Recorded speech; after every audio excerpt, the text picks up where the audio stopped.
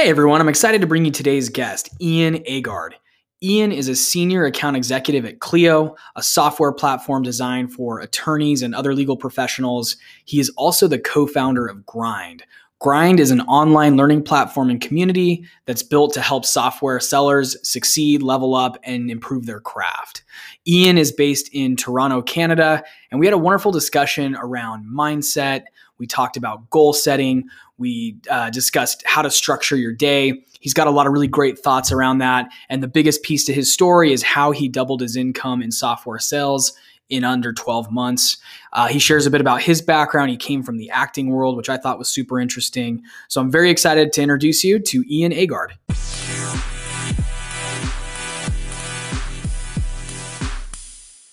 Ian, thanks so much for being on the show.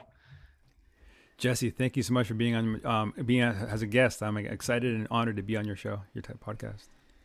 Yeah, so I want to just actually first of all share how you got in touch with me, because I really appreciate, and just for the listeners, I always appreciate any outreach on LinkedIn or any other mediums. My email is jesse@jessewoodbury.com, so feel free to shoot me an email too. But LinkedIn is probably my main go-to social network. So Ian reached out to me and, first mentioned that he'd listened to a couple of the episodes and he was a fan of the show. So I'm always appreciative of feedback, especially positive feedback. And then, Ian kind of made a pitch. He said, I want to get on the show and share with your audience how I doubled my income as a seller in 12 months. And obviously my ears perked right up. I've talked about this a lot before on the show, that we're all, we get into sales because of the money in a lot of ways. Of course, there's other motivators like helping customers achieve their goals and providing solutions to problems. Those are all motivators as well. But at the end of the day, one of the biggest, sort of indicators of success in sales and one of the big motivators is how much you can earn. So I want to start out first. Ian, tell us about yourself, your career. Give us sort of your background and your origin story. I'd love to hear that. Yeah, great. Thanks, Jesse. So basically, right now I'm a senior account executive at a legal tech company called Clio in Toronto, Canada. And I've been working in SaaS sales almost about 2.5 years. Before working in SaaS sales, ironically or not, I used to work as an actor in the entertainment industry. So I worked in there. No way. Yeah, off and on about 10 years and loved it. Made a bit of money here and there. But I realized I wanted to have sort of family, have more of a stable income. And my other passion besides the arts is more business. And I've always been an admirer of tech. I had friends that used to work in tech as programmers and talk about this funding and all this funding and going on and all these parties. I'm like, that sounds like a cool industry to get into. So I was like, I love business. I love entrepreneurship. And I was like, any way I can get my foot in the door, I'm open to. And the door was sales. And I've never looked back since then. Yeah. What was your first SaaS sales role, and how did you kind of get that door open? That's a question I get a lot from listeners. And I know when I was looking ahead at trying to get into the industry, it's a real tough industry to break into, but once you're in, it gets easier. But tell us about how you kind of got that first foot in the door. Funny, man. It was a grind. So funny enough, I was looking for jobs, and a lot of jobs would say SaaS sales. I was like, well, I don't know what SaaS sales is. And the ad even says, if you have to Google SaaS sales, don't apply to this job. I was No like, way. okay. So I Googled it and like, okay, software as a service. And I was like, okay. And I went to a lot of interviews and a lot of small little startups. And they kept asking the same question. Have you used Salesforce before? I'm like, no. I was like, okay. Have you used Salesforce before? I'm like, no. And I was like, no. That was like, okay, I'm going to just see if I can download Salesforce. And I think I did some trial. And I was like, yeah, I have a bit of experience. So anyways, I ended up going to this Clio and I'm applying for a job called SDR. I was like, I don't know what SDR is, but they're hiring, right?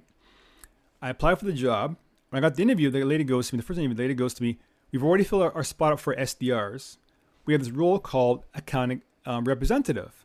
I'm like, okay, what is this? So it's full sales cycle. So you do the outbound calling, you book the demo, and you close the deal all in yourself. I'm like, well, that sounds pretty cool. I can almost like a little business. So through the interviews, I got the job, and that was it. So it's basically take a BDR and an AE and put it together. That's what it is. And I did that for about a year and 2 months. That was my first role. Yeah. So it sounds like it was prospecting, but you also had to close the deals that you were bringing in. So it was a full sales cycle role. Awesome. Yeah. No, that's Yeah, and it's not something I don't think it's really something that happens big in SaaS. I think SaaS more like the BDR, SDR pass up to the AE, as far as I know. But maybe you can tell more about that. Is that kind of role exists in other parts that you've heard of, the full sales cycle? Yeah. Yeah. And I've talked about this before in terms of my background, but so yeah, the trend these days tends to be you come in to a SaaS business as an SDR, you spend anywhere from, it depends on how quickly you can sort of ramp up, but anywhere from, let's say, 6 months in the role to a couple of years in some cases, before you're then advanced on to actually closing the deal. So you just kind of get your first couple of years of focus in just building pipelines, setting meetings, writing prospecting emails, making cold calls. But I actually didn't start as an SDR myself. I have a really interesting, so I started, my first software sales gig was a full sales cycle. So it was prospecting, outbounding, but they were small deals, like $100 per month SaaS subscriptions for an e-commerce shopping cart platform.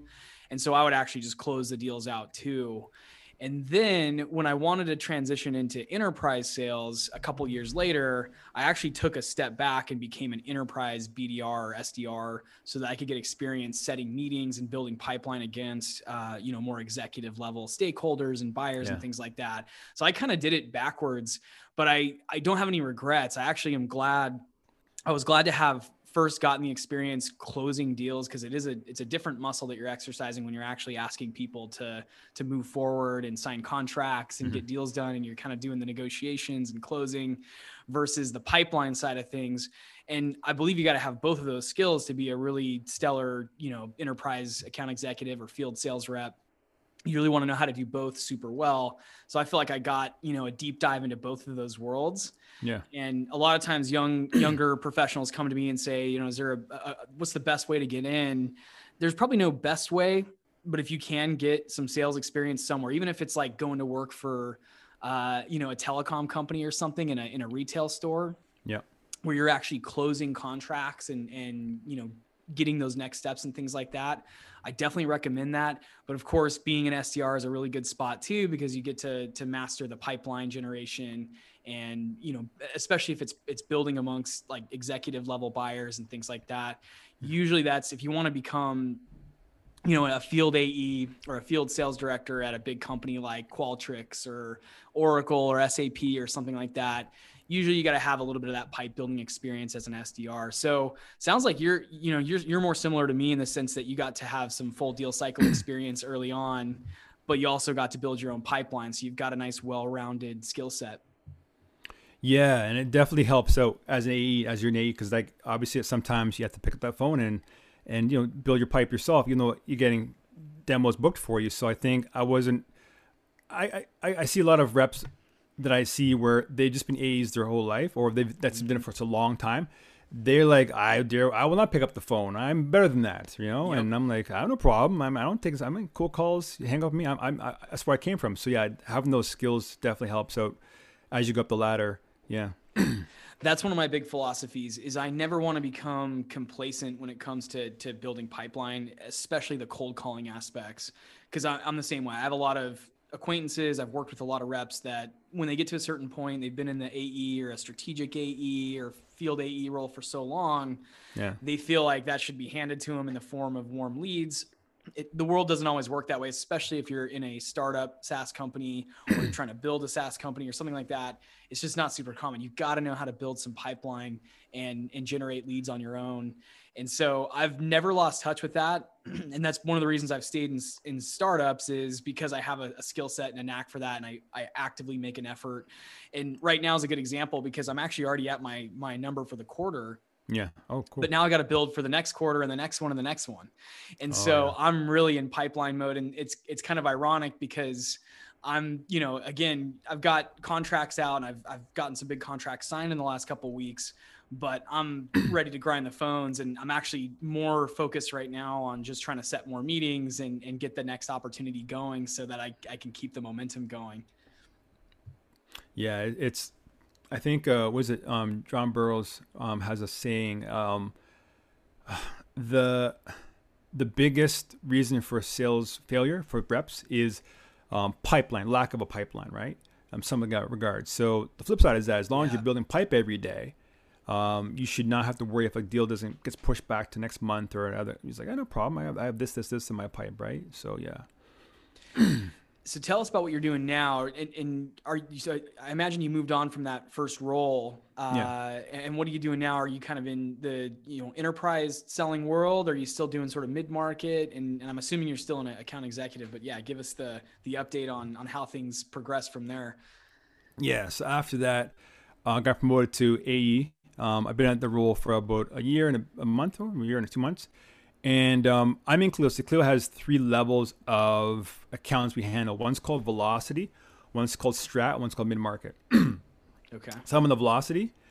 Basically, I help attorneys 1 to 4 side, 1 to 4 users, but 1 to 4 kind of people in a law firm, and that's my role now. And yeah, it's more it's a faster sales cycle. Usually, it's like 2 months max if they're interested in buying.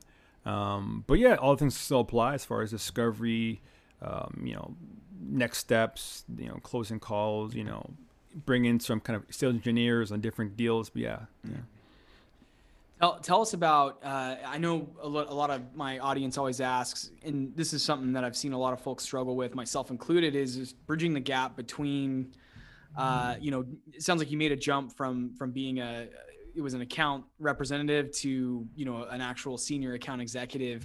Yeah. What are some of the habits or practices that you implemented to kind of help yourself jump into that more senior role? Anything that jumps out? And I'm sure it's a combination of a lot of different things, Yeah. but any, I guess, highlights there that you can share with the audience on what it took to get from, a lower level selling role to a higher one? Yeah, great question. I think, and this is the overarching, my perspective reflecting on it, and it kind of ties back to how my income doubled in 12 months, going from that spot. The biggest thing is this. I think a lot of reps, I'll get to the question. I'll get there a long way. No, you're good. A lot of reps I find thinking, okay, if I can just get a better discovery question or get a better this, a better that, like some kind of tactical thing, then my life will be better. And I think that's the wrong approach to get at it. From my experience and what I see all the reps in my company that crush it, and there's layers to being successful. And this applies not just to sales, but in life. Mindset, work ethic, and then skill set. And I think managers tend to go like, okay, we have to work on your skill set. I think that's the wrong approach. First thing you work on is the mindset. That's the foundation. And on top of that, work ethic and then skills. So I get to your question. How I made the big jump is I changed my mindset. Because before, when I was just a struggling AR, I was very average. I had an average mindset, an average way of looking at life. Yeah. And we can break that down deeper if you want. But what I made the big commitment to, I made the commitment to excellence. I was like, okay, I'm going to be striving for excellence. And once I made that commitment mentally, everything changed as far as my desire to read books every day, my desire to be consistent in my outbound calling every day, my desire to keep growing every day, my desire to just level up in all areas of my life, and it just filtered into my work life too. Yeah, I want to break down the mindset thing. It's a really, in some ways, abstract concept that I know early on when I started hearing, like a lot of the senior reps that I would work with would say, you need to change your mindset. Yeah. I was like, how do I do that? What do I is it just a matter of reading a lot of like Tony Robbins books? Or do I need to go and do some sort of spiritual pilgrimage somewhere? Tell us some, are there some ways that you recommend to work on your mindset? Because I think it is something you have to keep working on. I know now that I've sort of gotten into that habit, I have a few ideas, but I'm curious to hear yours.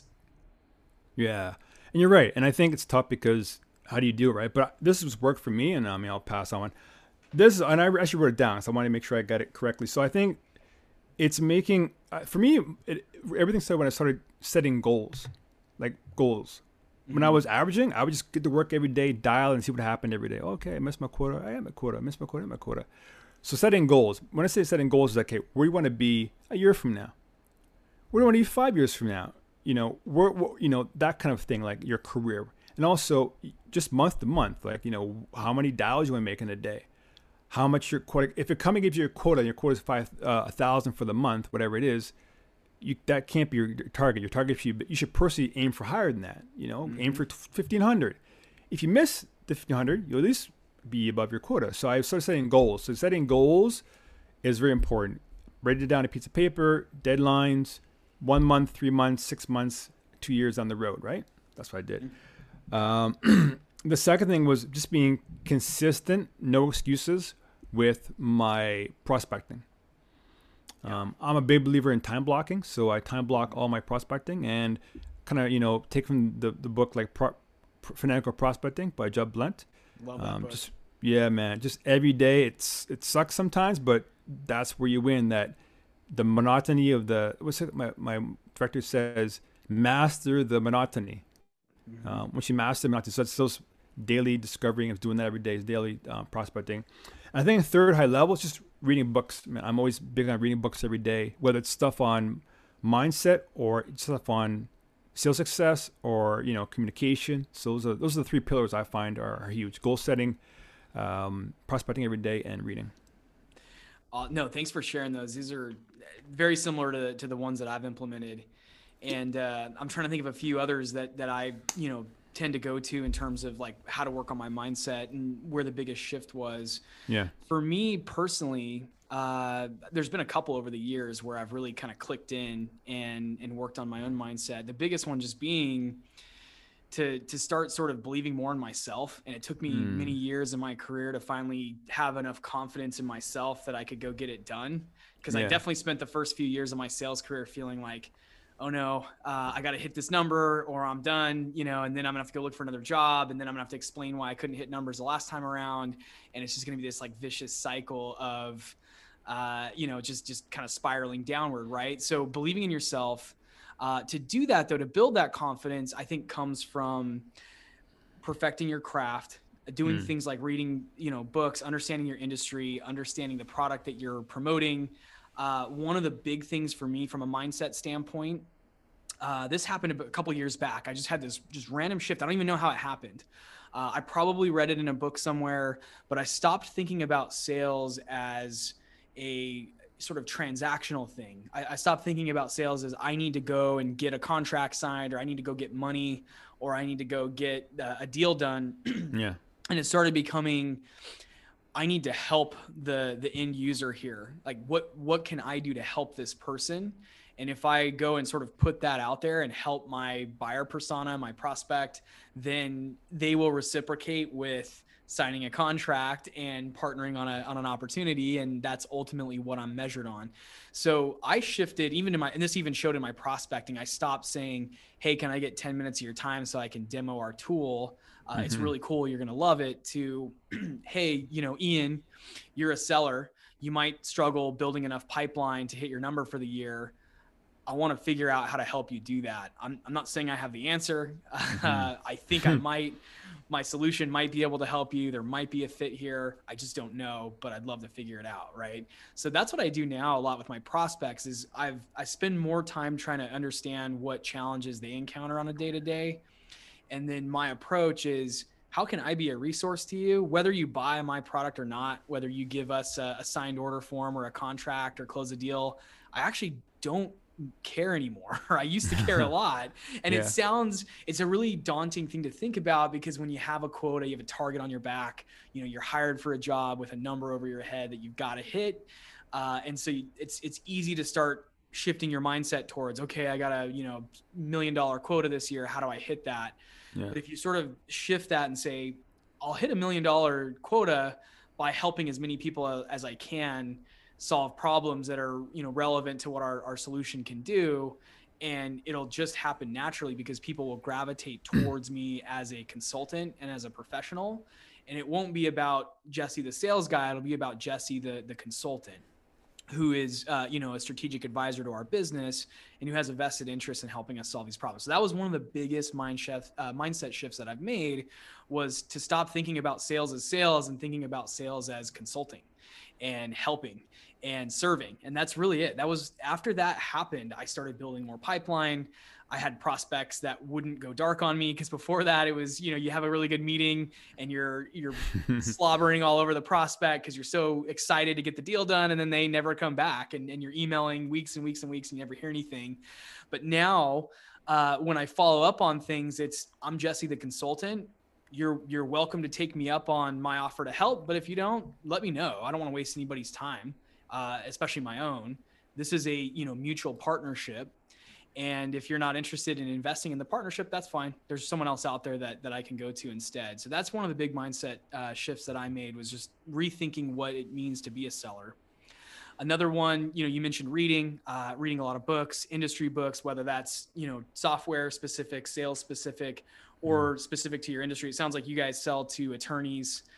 So I'm sure you've done some research on what it means to be an attorney. What does the day-to-day look like for the folks that you're trying to solve problems for? And I've done a lot of that too, is actually trying to branch out and understand what the day-to-day of my prospect is, so that I can better present solutions and brainstorm with them and kind of come across as more credible as a partner in this. Other things that I've done is, you mentioned planning and prep. I used to be so haphazard about this early on in my career. It was really just fly by the seat of my pants, point and shoot, whatever the cliche is. Yeah. And I didn't do a lot of forethought into how things would do. It was very much, I was very much reactive to things, very much just, let's try this and see if it sticks, versus let's plan, try it, but then go back and sort of iterate from there. And so what I've done over the last couple of years is especially in a time like right now, it's the beginning of a new year. For us, we're already a couple months into our fiscal year, but it's still very early in our year. So it's a good time to sort of sit down and get strategic and think ahead, okay, great. This quarter's in the bag for me. How about next quarter? And how about the one after that? How am I, building enough pipeline to keep this going? How am I, reaching the people that I need to reach? What am I doing to improve my messaging to make sure that it resonates with the folks that I know I can help? So there is a lot of planning, and then that goes even deeper. And I'm going really long here. I want to get back to your story. This isn't about me, but I'll share this final thought, which is, even prepping for meetings, prepping your internal resources at the company for a demo conversation.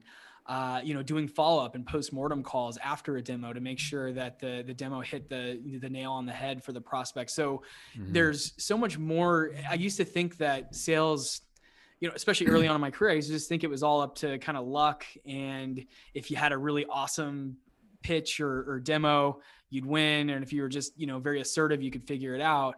But I realized there's all these small moving parts, and sales is really a team sport. I now believe that one person can't do it in a silo. It takes a whole company, it takes a whole team, and it takes a lot of preparation and, really thinking ahead to make it happen. And it's not something that's just, an aimless endeavor. It really is very much an engineered process to get pipeline built and to bring, clients across the line. So that's my final thought on mindset, but I certainly appreciate you sharing some of the things that you did to sort of up your game. And so you talked about mindset, and then you talked about skill set, and there was a third one. Remind us again, what anything else on those topics that kind of helped you land a more senior role? Yeah. So I think the second one was the work ethic. Just really, it is what it is, right? But just really putting the time, like when I say putting the time, but putting the effort, right? And just not being lazy. That sounds kind of, but it's tough to be consistent. That's why we honor, we respect those, whether it's these athletes in different sports, because they're consistent to do every single day, right? To be top notch. They can easily take a day off, or, okay, I just won't run that hard this play. But no, the great ones do it every single day. So every time you're on a call, there's just little things. Do you always check in? Do you always upfront contract? Are you always letting them talk, asking certain questions? You get deeper dive in the questions, right? Not being lazy. It takes time. It's hard work, but that's where you build that rapport, build that connection. And I think also another thing that I didn't add to is I started hanging with top performers. I really think that when you hang with people that are better than you, you play better, like in sports, and just soaking in that mindset and soaking in their processes and asking them questions. And I feel like that's a big thing too, is hanging with people that are the top performers. And I feel like if you're a rep out there right there and you're struggling, or you want to level up, there's a saying like, what's that? You're the average of the 5 people you hang with, something like that. I truly believe it's a fact. And I think that helped me too, hanging with top performers. And like I said, it's kind of like a mini mastermind. So me and the rep, he's the top rep in Clio, and we meet every month, we chat, and it's like a mini mastermind. And he keeps me accountable, I keep him accountable, and we keep on talking about our goals and, friendly rivals, but it's worked really great. So yeah, that helpful too. Yeah, I'm the same way. I have a few mentors that I hover around, and at different points in my career, I had even bigger lists of mentors. Right now, I'm looking for new ones, which is kind of an interesting thing to say. Yeah. And I've always been really lucky because I've had either top performers or sales leaders or business leaders sort of gravitate towards me and say, "You seem like someone who has something to prove. You remind me of myself when I was your age." I get that a lot. And so I've always been really fortunate to benefit from mentorship from people that had done it before. And I totally agree. If you want to do something big in your career, whether that's hit $1 million number or start a company, or become a CEO or a VP of sales or something like that, you need to go find a mentor who's done that. Yeah. And you need to ask as many questions as you can. You need to keep that as an ongoing relationship. But to get a mentor, you also have to deliver some value back to them. So you need to get creative and figure out what you can offer them first, in some cases, to make it mutually beneficial, because I think mentorship is a two-way street. It's not necessarily just, hey, I'm Jesse and I need you to help me be successful. I'm not going to give you anything back. I just need your time and attention. It doesn't work that way. So it's a give get. And I always recommend reaching out to the people you admire and offering something that you can do that might be helpful to them. I love your commentary too about just kind of doing the monotony, because I think if some of the books I've read and podcasts I've listened to and things like that always break down top performers, whether that's in sports or business, or really any other arena. And if you dig into kind of the work ethic of top elite performers, it comes down to just willingness to do the same thing every single day, all day, every day, being very disciplined and not wavering. Again, the top sports players, they've got to do this. They got to just get it down and completely dialed in. Same with top musicians, even like I was reading about a rock band recently that just, when they're doing a music video or something like that, they just practice the song over and over again, or they're going to do a live show or something like that. So that really, I think that crosses over into sales. If you're doing something every single day, whether it's cold calls, or trying to get as many demos and at-bats as possible, those repetitions and the consistency is going to ultimately pay off. So it sounds like you're someone who's pretty disciplined when it comes to carving out time on the calendar to do the basics, which are probably cold calling, sending some targeted emails, hunting for the right people at the companies you're going after, and so forth. Yeah, just I am. It's two things. One word you said that's very key is consistency. I can see when I was an average rep or was struggling, I was inconsistent in my outbound, inconsistent in just everything about my approach to the job. And I think once I was making it, okay, it's all about consistency, right? Because if you have the habits in place, more often than not over time, the results just happen, right?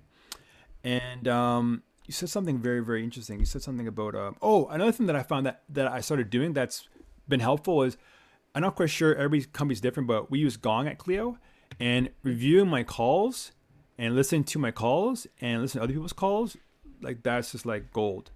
I can't see how you could be a top performing rep, my personal opinion, and not reviewing your calls or other people's calls, because it's like likened to being a sports athlete, going out and playing and just saying, okay, that was a good game, and then just try next game. No, like right. Any sport, from like football, basketball, they're looking at game film and, oh, I should have done that play, and they're with the coach and reviewing it. So I guess everybody's different, but if you don't have Gong, most companies do have Gong, but if you don't have Gong, talk to your sales leader, your sales enablement team to get it, because it's a game changer for reps. Yeah, I totally agree with that. We actually don't have Gong where I'm at right now. We're working on getting something like that in place. Okay. Even if you don't have Gong, if you use Zoom, you can record your calls. It's not True. as it's not as data driven. Right. I think one of the values of Gong is you can kind of collaborate with other reps, and you can listen to top performers and share your recordings with others on the team, and your management can kind of go in and hone in on where you might be using filler verbs and words and things like that. So I'm all for those types of solutions. If you don't happen to have one of those in your stack, maybe you're at a startup, maybe you're at a company that just doesn't have a Gong or a Chorus license. At the very least, you should be able to record your calls on Zoom. If you can't do that, and you've got an iPhone, just record your calls on your iPhone. There's some different recording apps and things like that. You can download GarageBand and run that in the background. There's tons of ways to do it. So True. I've been recording all my discovery calls on Zoom, and I'll go back and listen to them and just sort of pick apart my pitch and, maybe areas where I got off track. And I'll also use them as sort of notes for later on, because if I have a prospect that ends up going dark, I can go back and say, maybe I missed what their pain actually was, and I'm not hitting that hot button. And so I can go back and listen to them sort of provide an overview and, pay closer attention. It's hard to remember everything, even on a 30-minute discovery call. And sure, you can write notes down while you're listening, but it's hard to absorb all of it. So it's helpful to have those recordings so you can go back and hear your prospects may have said certain things, but the impression you got at the time was different than what was actually the pain points, right? And so you can kind of use those recordings to go back and say, actually, I want to follow up because it sounds like you guys are concerned about this, or this is a priority, whatever it is. So I definitely recommend recording. I love that advice because I try to do the same even without a Gong solution. Of course, if you have Gong or Chorus or one of the other ones in the market, awesome. You're in a great place that's supporting your development as a seller. Yeah. Mm-hmm. Definitely. Yeah. So tell us about, I know the topic of money is always a fun one for us sellers. I love it myself, and I'm always an open book when it comes to, the trajectory that I've seen in my career, which is far beyond what I thought I would achieve, frankly. So tell us about, doubling your income in a 12-month period. Was that, and I'm just curious, I'm going to ask the obvious elephant question in the room, which is, did you just get a nice base bump? A lot of people in software have very, very nice base salaries, and maybe they change to a role where their base is really aggressive. Or was that from, commissions from closing more deals, building more pipe? Tell us about, kind of the breakdown of where the doubling of income came from. And I'm just curious. Yeah. So there was a bit of a role check up promoted. So originally my base was originally was 40, then went to 45, right? But it's on top of that, it was just really improving my skill set because you have there's still a lot of quote I need to earn, right? If I didn't pick up the phone and do the work, I'd just be getting my base, right? So I think the biggest thing is I set myself, if I'm being straight honest with you, I set myself an income goal when I got into the role as an AE, and I said, okay, I want to do six figures by the end of the year. This is my goal. Told my manager that. He's like, we can do it. Sit down and gave me a game plan, and he was a top rep before I became manager. So he gave me a game plan what I needed to do, and from that point, and that's another thing too. I think, like I said, sales is a team game, and I think working with your manager is so key. We always talk at Clio, we're with the Bulls, and my manager's is Phil Jackson and back in the Bulls when they're in their heyday, right? And and we're all the Bulls, and we're going with the 6-peat, 7-peat, 3-peat, and having that kind of team environment there, and having my manager on the call sometimes if it's a difficult demo, but working with him. But yeah, I set an income goal to do 6 figures, and I was able to do it in 12 months. But yeah, apart from that, I was just putting the work in, having your income goal, being transparent with your manager, and he's like, okay, I want to get you there. Because obviously if I hit my goals, he's hitting his goals, right? So everybody wins, right? Yeah. So collaborating with people, especially your manager. I look at more as my business partner than my manager. That's a really good, so back to the topic of mindset, I think that's a really good mindset to get into is your manager's not working against you. They're, just like you said, they're interested in your success because it's their financial success and their career success as well. And I love that you set out with a specific goal. I know I didn't start doing that until just the last few years, maybe the last 5 years, I'll say, in my career. Yeah. I didn't start actually writing down and sort of putting it out there like, hey, I would love to make, XYZ this year.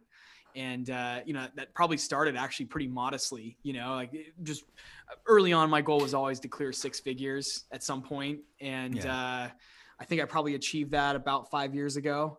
And then from there, it was like, okay, now how do I get, then the goal can kind of you start moving the ball up. Right now I hit that benchmark. Yeah. What would it take?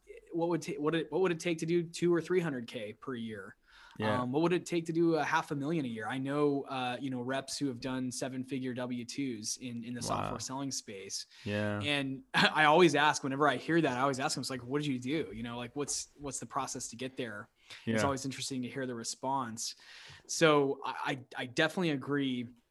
And most high earners that I've interacted with, whether that was in the sales world or the sales team, but I also had a couple of mentors that were CEOs and, executive level business leaders and startups. And I've seen that as a trend that they tend to they actually write it down.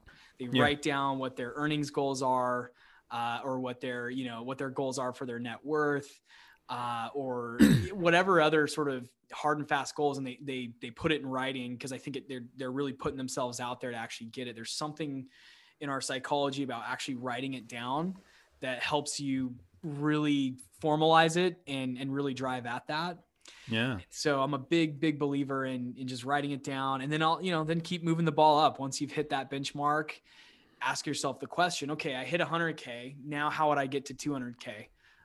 Is it, would I have to double my effort, or is there another lever I can pull that could take me to 200K faster? And so if you're not asking yourself these questions, and a lot of people don't, a lot of people I've worked with just don't ask the question. And of course, a lot of other professions that aren't in sales maybe never ask the question of, what would it look like if I made 300K this year? Like, how would my life change if that happened? And then what levers would I pull to do that? And it's much easier if you're in SaaS sales, because all you got to say is, okay, if I wanted to hit, 300K, this is how much pipeline I'd need to build. And if I work backwards, assuming I convert some percentage of that, that's how I could close enough deals to actually achieve that number. Then you got to factor in taxes and things like that, which, I won't get boring on anybody here, but I've actually gone through exercises like that for myself. And I've got an earnings calculator.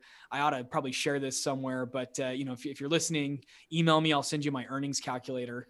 And you can kind of go in and you can input your deal size, your close ratio, or the percentage of deals you close, and then kind of estimate how much pipeline you need to build to actually hit a certain target based on your comp plan. So it's a whole spreadsheet that I built about 1.5 years ago, just to kind of help myself track my own progress. And it's totally open spreadsheet, so I'm happy to share it with anybody who wants to go in and do that exercise. It's all customizable based on deal sizes and close ratios and things like that. But I found that really helpful to just at the beginning of the year go in and say, all right, realistically, this is what I need to do. I either need to close bigger deals or I need to close more deals. Which one's easier? And if you're asking yourself these questions, you're already moving in the right direction and you're going to figure it out. But if you're not asking yourself the question of, okay, last year I did X, now I want to do Y, how would I get how do I close the gap there? Then you're just missing out. You're missing out on an incredible lifestyle. And, once you start hitting some of these earning goals, you can start achieving other goals in your life as well, which I've found. So I love that you wrote down, your earnings goals. What other things kind of came into play that you think helped, helped you achieve those outcomes? I think really making, and then I get real granular as far as like company goals. Like we're big at Clio as far as giving awards out for reps hit the quote for the month, quote for the quarter. Different things like that. We have something called Clio Impact Awards. It's kind of like the Oscars in Clio. So just having these goals. I mean, I'm a big goal person. Like I said, I don't know anybody that successful that I know that's not goals. But you said something that was very interesting. And then I wanted to talk about. You were talking about the income goals, and what was it? 7-figure W-2s, or go ahead. Yeah. Okay. So, we also have to you break down a plan, right? A plan, mm-hmm. right? So you have to plan it out, right? And, here's what I'm saying. Okay. So here's the thing that I realized, right? So the first time I worked at Clio, the first year, we had this like company retreat. We all go into the, to get away, all the employees, and they sit down and they have this thing called OKRs, like the goals for the year of the company. Mm-hmm. And then how they're going to get there. I was like, well, this is pretty cool. I'm like, okay, let's work towards it. Then I realized the second year, I was like, well, I should have my own OKRs. I mean, I should think I'm a company, I'm a business. So if you're in sales, the first thing you think about is you're your own business. And even if you're working in a business, you're your own business. The company you work for has goals. You should have your own goals, right? I mean, obviously help the company get to the goals, but you should have your own goals. So once I saw like, hey, all companies around the world sit down every beginning of the year and say, here's where you want to go. Here's how we're going to get there. Well, I'll do this for myself. Here's where I want to go. Here's how I'm going to get there. And, if you have a goal and a plan, you're halfway there. And so my point again is that having that realization, and I have the same thing for this year and obviously next year, is having that goal, having a plan, because all companies do it, and you're a business too. If you're a rep who earns your own income as far as commission, you just think of yourself as a business and do the exact same thing that the company works for, do the exact same thing so you can get that income you want to get. Yeah, it's cool you guys have OKRs implemented. Just for listeners who might not be familiar with OKRs, let me explain. So, and you can learn all about these on your own. You don't have to work for a company that has this in practice, but it's a very popular goal setting methodology that a lot of tech companies use. It actually, I have the book right here behind me on the bookshelf. If you want to check out the book, it's called Measure What Matters by John Doerr. And the background is John was a venture capitalist, I believe, in the Bay Area, and he helped a handful of companies implement OKRs. And OKR stands for Objective Key Result. And in my opinion, and I've used it at different companies. In my current company, we don't have OKRs implemented as a methodology yet. We may at some point put that in place. But on a personal level, you can still do it and pick up the book, Measure What Matters. It'll teach you exactly how to structure them, but it's one of the most simple ways to set goals because you just outline an objective and then off to the side, you put what would a key result look like that proves that you met that objective, right? So if the objective is, and you kind of have to make them, they're a little nuanced because you can't just say objective is to make 100K per year. Although you could say objective is to make 100K per year as a seller. Key result would be, okay, there's 100K that came into your bank account over the course of a year, maybe before taxes, but then you can kind of break out the steps that it might take to get to that 100K. So to get to 100K, I might need to close this many businesses. I might need to close this size of a deal. And to do that, I need to also, keep going back a step and say, okay, to do that, I probably need to make this many phone calls a day. You can really kind of start working backwards to get yourself to that number. So I highly recommend the OKR model. I know that's what Google and a handful of other really large tech companies use. He has a bunch of great case studies in the book on how to implement them. And then, build yourself a really simple spreadsheet that just says, my objective would be to do this. And I would know that I achieved that because of these key results. And here's how to, sort of achieve that objective ultimately. It's just kind of the micro goals that would help me to get there. So super cool. Yeah. And I guess it's not always financial. Your OKR might be, I want to be a manager or team lead or go from SDR to AE, whatever it is, right? That's, and then just break down the things you need to do. And then just be disciplined on that. And, usually things work out if you're consistent and the time is there, right? So, yeah. Absolutely. I'm trying to think what else. So OKRs, setting goals, having a plan to get there. Anything else that you've done to ensure that you kind of hit that financial goal specifically? I think there's two other things that I do, me personally. I think when I was, this might sound kind of silly, but this is what it is. When I was kind of struggling in average and kind of in the mix of things, I was constantly comparing myself to other people, looking around, what's this person doing? What's this person doing? And there's nothing wrong with that. But once I just locked in, I'm like, you know what? I'm competing against myself. Yep. I always try to do better myself. I mean, beat myself. So if I hit whatever, say for example, I hit $1,000 for the month MRR, how can I do 1,200? How can I do 1,300? So trying to just be the best I can. I think that helped a lot, pushing myself past. Because if I'm like, my goal is to beat Jim over there, and I beat Jim. Okay, I beat Jim and I beat Susan, but am I growing, right? I could, maybe they're not, so I find that just competing against myself worked well, and I'd still do it now. But this is a big thing too. I think it's a really subtle mindset, but I found that, and I hear it a lot, where things are struggling, things are going bad, people start complaining about, it's the leads, it's the this, it's the that, it's COVID, it's whatever, excuses, right? And I was there too, and complaining against, it's the this, and the leads are this and that. And I realize now that I stopped making excuses. I started making adjustments. So no more excuses. I'm like, okay, if the leads are this, okay, make adjustment. What I need to do to solve that? Like, well, how can I overcome that? Always thinking of a solution instead of just look at the problem. So I think when I stop complaining and make excuses, and I even see it, other reps, I hear them talk, and I'm like, when I start hearing the excuses, I'm like, okay, I don't, I just listen to them. I don't like dive into. Yeah, you're right, man. The leads are so sucker. I just go, okay. I hear you. And I'm like, let me get away from you because I want to get that excuseism. And I'm not perfect. Put it this way, I get it too. I get the thought bubble, like, oh man, if only this. I'm like, okay, I catch myself. Okay, there's an excuse in. So I find more often than not, trying to make adjustments other than excuses help me out a lot too. 100%. And I know I think it's Jason Limkin of SaaStr always calls it compare and despair. And I've of course been guilty of that in the past and still sometimes in the present. You know, I always try to perish the thought really quickly. If there's ever a moment where I'm like, no, it's the leads, or it's because so-and-so, you know, so-and-so closed that deal because they're just lucky, or, you know, they were in the right place at the right time.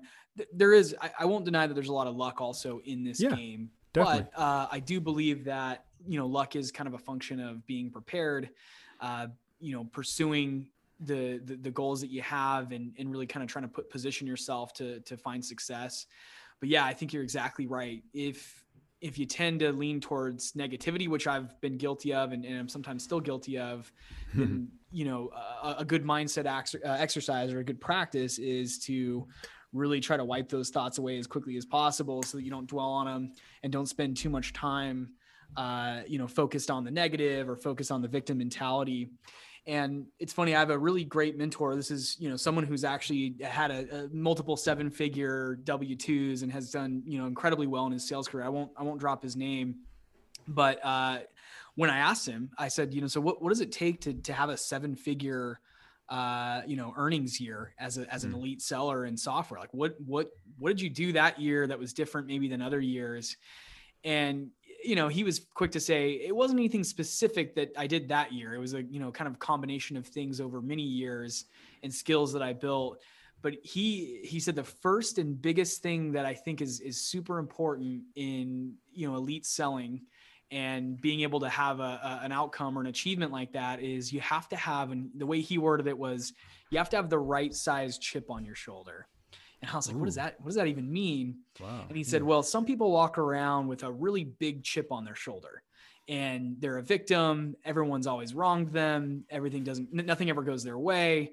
And if you have too big of a chip on your shoulder, then you're just going to be consumed by all the negativity, and your own mindset's going to deteriorate, and you're ultimately not going to be successful, because you're going to be too focused on that victim mentality and all the negativity that surrounds you. Right. If your chip is too small, then you're not going to have enough fire in the belly to actually go out and do the hard things that we've already talked about, you know, making daily phone calls, cold calls, you know, writing the emails, doing the daily grind, the monotony every single day. If you don't have if you have a small chip on your shoulder, you're probably not going to push yourself into sort of the discomfort that's required in order to really achieve those big results. So he always said, I had to have the right size chip on my shoulder, just the right size. Too big, then you're too negative. Too small, then you don't have enough drive to actually go get it done. So it was not what I expected when I asked the question. I was really sort of looking for some more tactical advice on, so what does it take to have like a 7-figure earnings year? Yeah. And what I got was, you have to have the right size chip on your shoulder. And, you know, back to our earlier discussion, I think that's something you can work on. And it really does come down to mindset. If you feel like you have too big of a chip on your shoulder and you're always negative and you're always feeling like the victim, work on that. Figure out how to shift your mindset to be more positive. Now, the harder one is actually if your chip is too small and you're just not, you know, you don't have that fire in the belly to go out and get it done. If you have a hard time motivating yourself to go do the hard things that are required to actually be successful, that's actually a tougher challenge to solve. It will take some mindset, but it'll probably take some, you know, getting used to getting out of your comfort zone and getting it done. So I thought that was really interesting, but I love it, what you're saying about, you know, negative mindset being, you know, eliminating a negative mindset being key in helping you achieve, you know, not only sales goals, but of course, financial goals.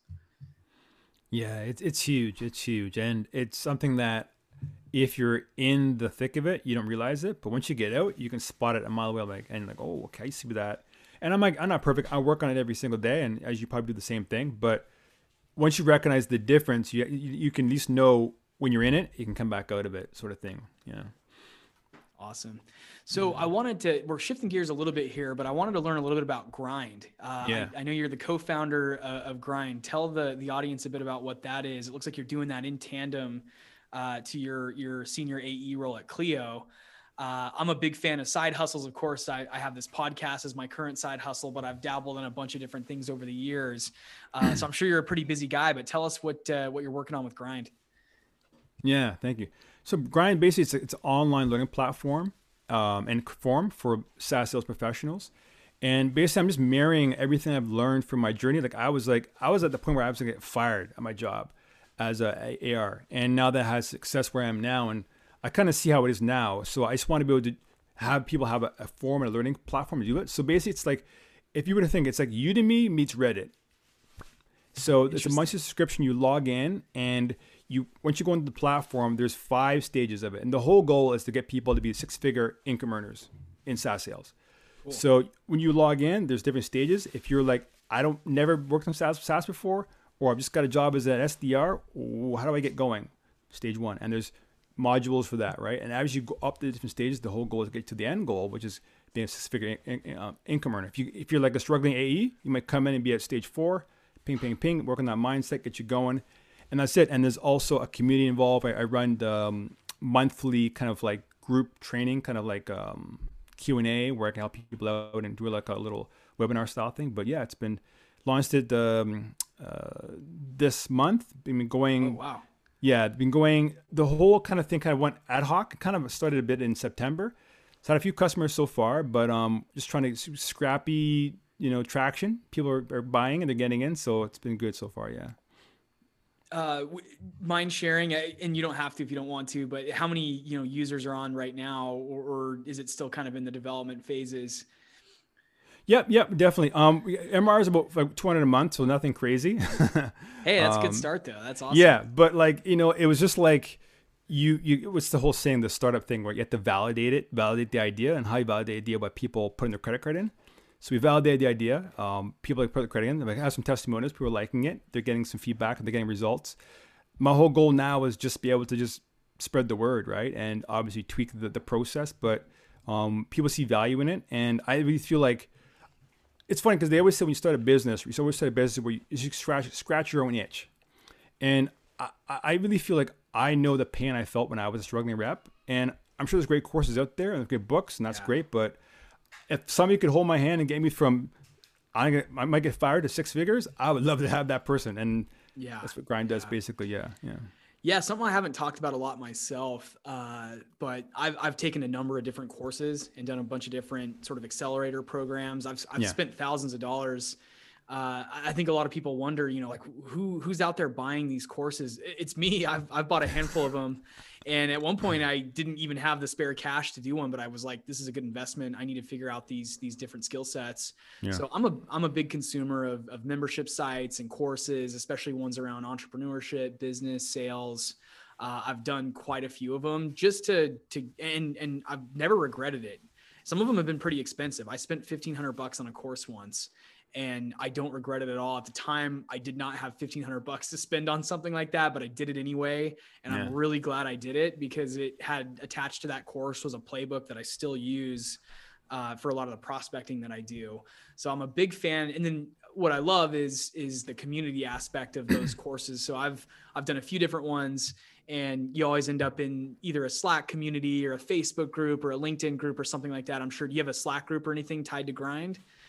Yeah, it's not a Slack, but inside the membership, there's actually like a forum, kind of like Reddit, where you can users go in and post questions and different areas of like anything else, like any kind of forum that's like, okay, cold calling or discovery or whatever it might be, closing. Yeah. That always tends to be one of the most useful parts about it too, is having other people in a community that you can network with, and you have sort of this kind of private forum that no one else has access to in a lot of ways. So I like that's one of the things I've enjoyed most about the courses that I've done, is I end up in these networks. I end up meeting these people that I'm like, I never would have met you if I wouldn't have bought that course. And now we're, business colleagues, and we keep in touch. And if you've got an in somewhere, I can ask you for that, no holds barred. So I think that's really cool what you're building a community around finding success in this industry. It's kind of what I'm trying to do as well. So I think we're really aligned in trying to help this audience achieve what they're trying to achieve. I like the approach you're doing, which is, formalizing it into a community with a forum aspect to it and actual content that can help someone level up their game. Tell us about the cost, if you're open to sharing. I want to try to give you as much press as possible on. Cool, man. Hopefully you can capture a couple of new users. So tell us about the cost to join the program. What else, as far as value drivers are there associated with it that might be beneficial to someone who's trying to level up? Definitely, yeah. So just one piece of content comes out every week. So you get a new piece of content every week, and it's just really calm. Whether it's in discovery, it could be mindset, goal setting. It depends on what stage you are in. It's $49 per month. And if you want to go annual, it's like $490. So you just get 2 months free. And month to month, go as you go. But yeah, it's been a good value. And what I look at is this: the more I grow in my career, I realize this, right? It's like a lot of times when you buy a book or buy something, you might look at the book and say, "Oh, it's $29," or "It's $50," right? I'm like, I'm not gonna buy it. When I was younger, and I realized like this is an investment. If I put $50 in, even if this thing it gets me $5,000, it's a 10, whatever, a 100% return or 10 times return, right? I was looking at it as an investment, right? An investment. Mm-hmm. So if you say to somebody, hey, you know what? If you give me $1,000, I can give you $10,000. I'm like, I'm game. Like you said, those courses you took, right? I'm sure those courses you took for $1,500 back in the day have helped you earn what you're earning now, right? And some regard, right? Yeah, absolutely. So just looking at everything from an investment, because the biggest thing, another thing I want to talk about, you're talking about the selling aspect of whether you're selling and helping people buy and consulting. I think it's great. Another big thing I learned about from my shift and growing now was I look at now sales as a profession. Mm-hmm. Before I was like, this is a job. And you might think, what's the difference? Well, it's like this, right? A doctor or a lawyer, it's a profession. So they go to school, they take courses, they take CLEs, they go to webinars, they do training, they're always networking. Sales is a profession too, the ones that are high earners. And look at exactly the same way. I'm a professional. So I have to do training, I have to do courses, I have to keep leveling up, I have to show up on time, like meetings, and I'm a professional. And there's certain ways you to conduct yourself. So I think having that mindset of this is a profession, I'm a professional, like a doctor, because you can make as much of a doctor too you want. That was helpful, yeah. No, that's awesome. No, I'm a big fan. I've already said this, but I'm a big fan of side hustles for a couple reasons. Also, that as a seller, you want to try to get more. It's a creative outlet, and what I've found is in doing side hustles. For example, this podcast is a great example of one of my side hustles. It ends up carrying over to my day job as an enterprise account executive.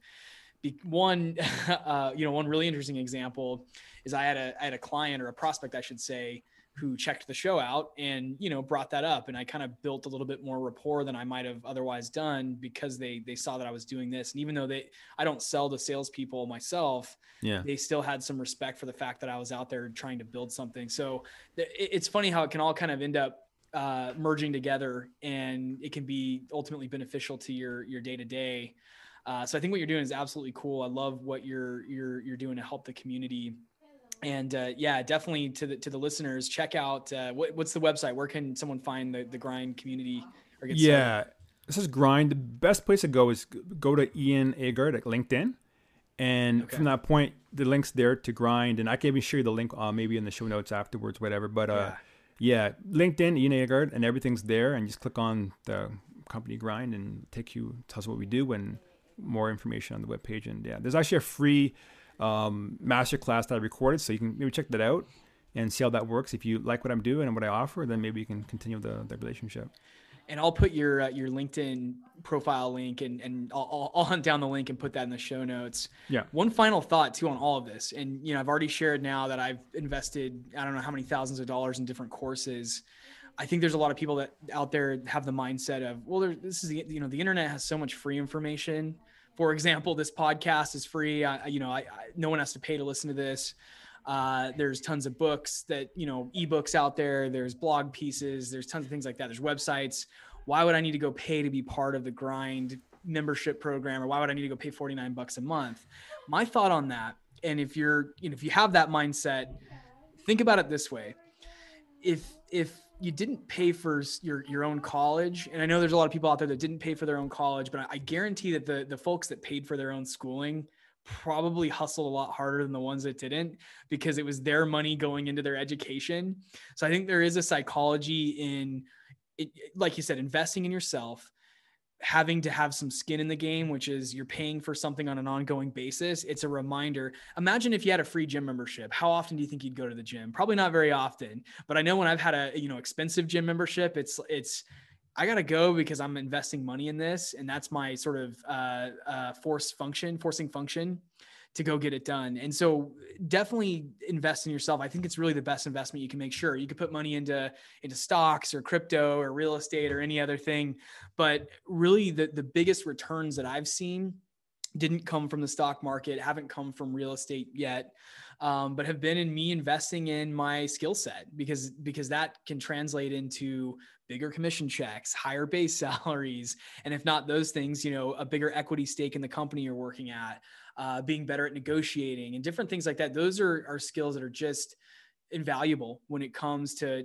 growing your earnings and increasing your net worth and things like that. So I'm a big, if you have that mindset of, oh, there's tons of free content on the internet, I'm not going to pay $45 a month to be part of this, you're missing out on the community aspect of it. You're missing out on putting some skin in the game and really investing in yourself, and paying that monthly will be a reminder to you that you need to take action, because you've got skin in the game. You're making an investment and you want to make sure that investment is profitable. And that's exactly how I approach the courses and the membership sites and communities that I've paid for. Is this is an investment. I expect a return on this investment in some way.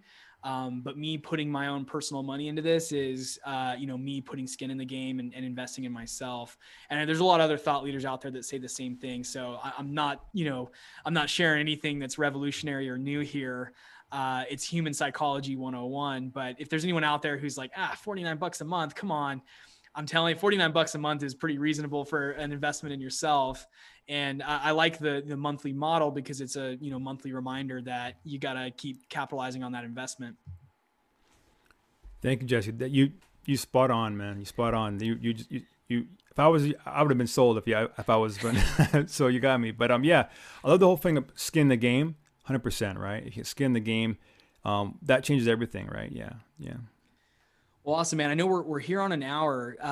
One final question would just be, where's Ian going next? What's the kind of next big venture? You've got the AE role at Clio. Sounds like you're hitting your financial targets. You've got Grind, and you're growing the community and the business there. What's in the next couple of years? What can we expect? Well, I'll be transparent. Yeah, I mean, if everything goes the way I want it to be, I mean, I can't control what I can control, but I'd love to be full-time doing Grind. I really feel that, I guess I love being entrepreneurial. I have no desire to be a manager, or leadership. I respect that. It's not my thing. But to build Grind, to be a community where it grows and grows. Like, I see these online platforms like Udemy and stuff, and, Linden Learning, and I see the value they add to people's lives. And if we can have Grind being a little bit niche that grows and have that full time and grow, that's my plan, man. That's my focus. I love that. That's fantastic, and I wish you the best of luck in growing that. And if there's anything I can do to help, you know where to find me. Any final thoughts or words of wisdom you care to share with the audience about sales, life, business, entrepreneurship? Anything? Final words of wisdom. Yeah, maybe two things, right? Just commit to excellence. Anybody that you respect, a musician, a sports athlete. Right now, I'm a big Aaron Rodgers fan. I'm watching this guy play. Mm-hmm. I'm like, why is this guy so good? He commits to excellence. He has a higher standard than the guy. He's not super. He's a talented guy, but is he 10 times talented guy beside him? No, but it's excellence. So commit to excellence. And number two, the more you learn, the more you earn. I totally agree. Well, Ian, thank you so much for joining today. I love your story, love what you're building, and I know the audience will benefit from this as well. So I can't say thank you enough, especially because it's late night Friday night for you out there in Toronto. So appreciate you being on the show, man. Thank you, Jesse. Thank you. I love your energy. I love your vibe. You got good things going on, and I'm glad you're doing your hustle, and keep doing your thing. And you have a lot of value to add to people's lives. I learned a lot today just from hearing you talk on this podcast. Awesome.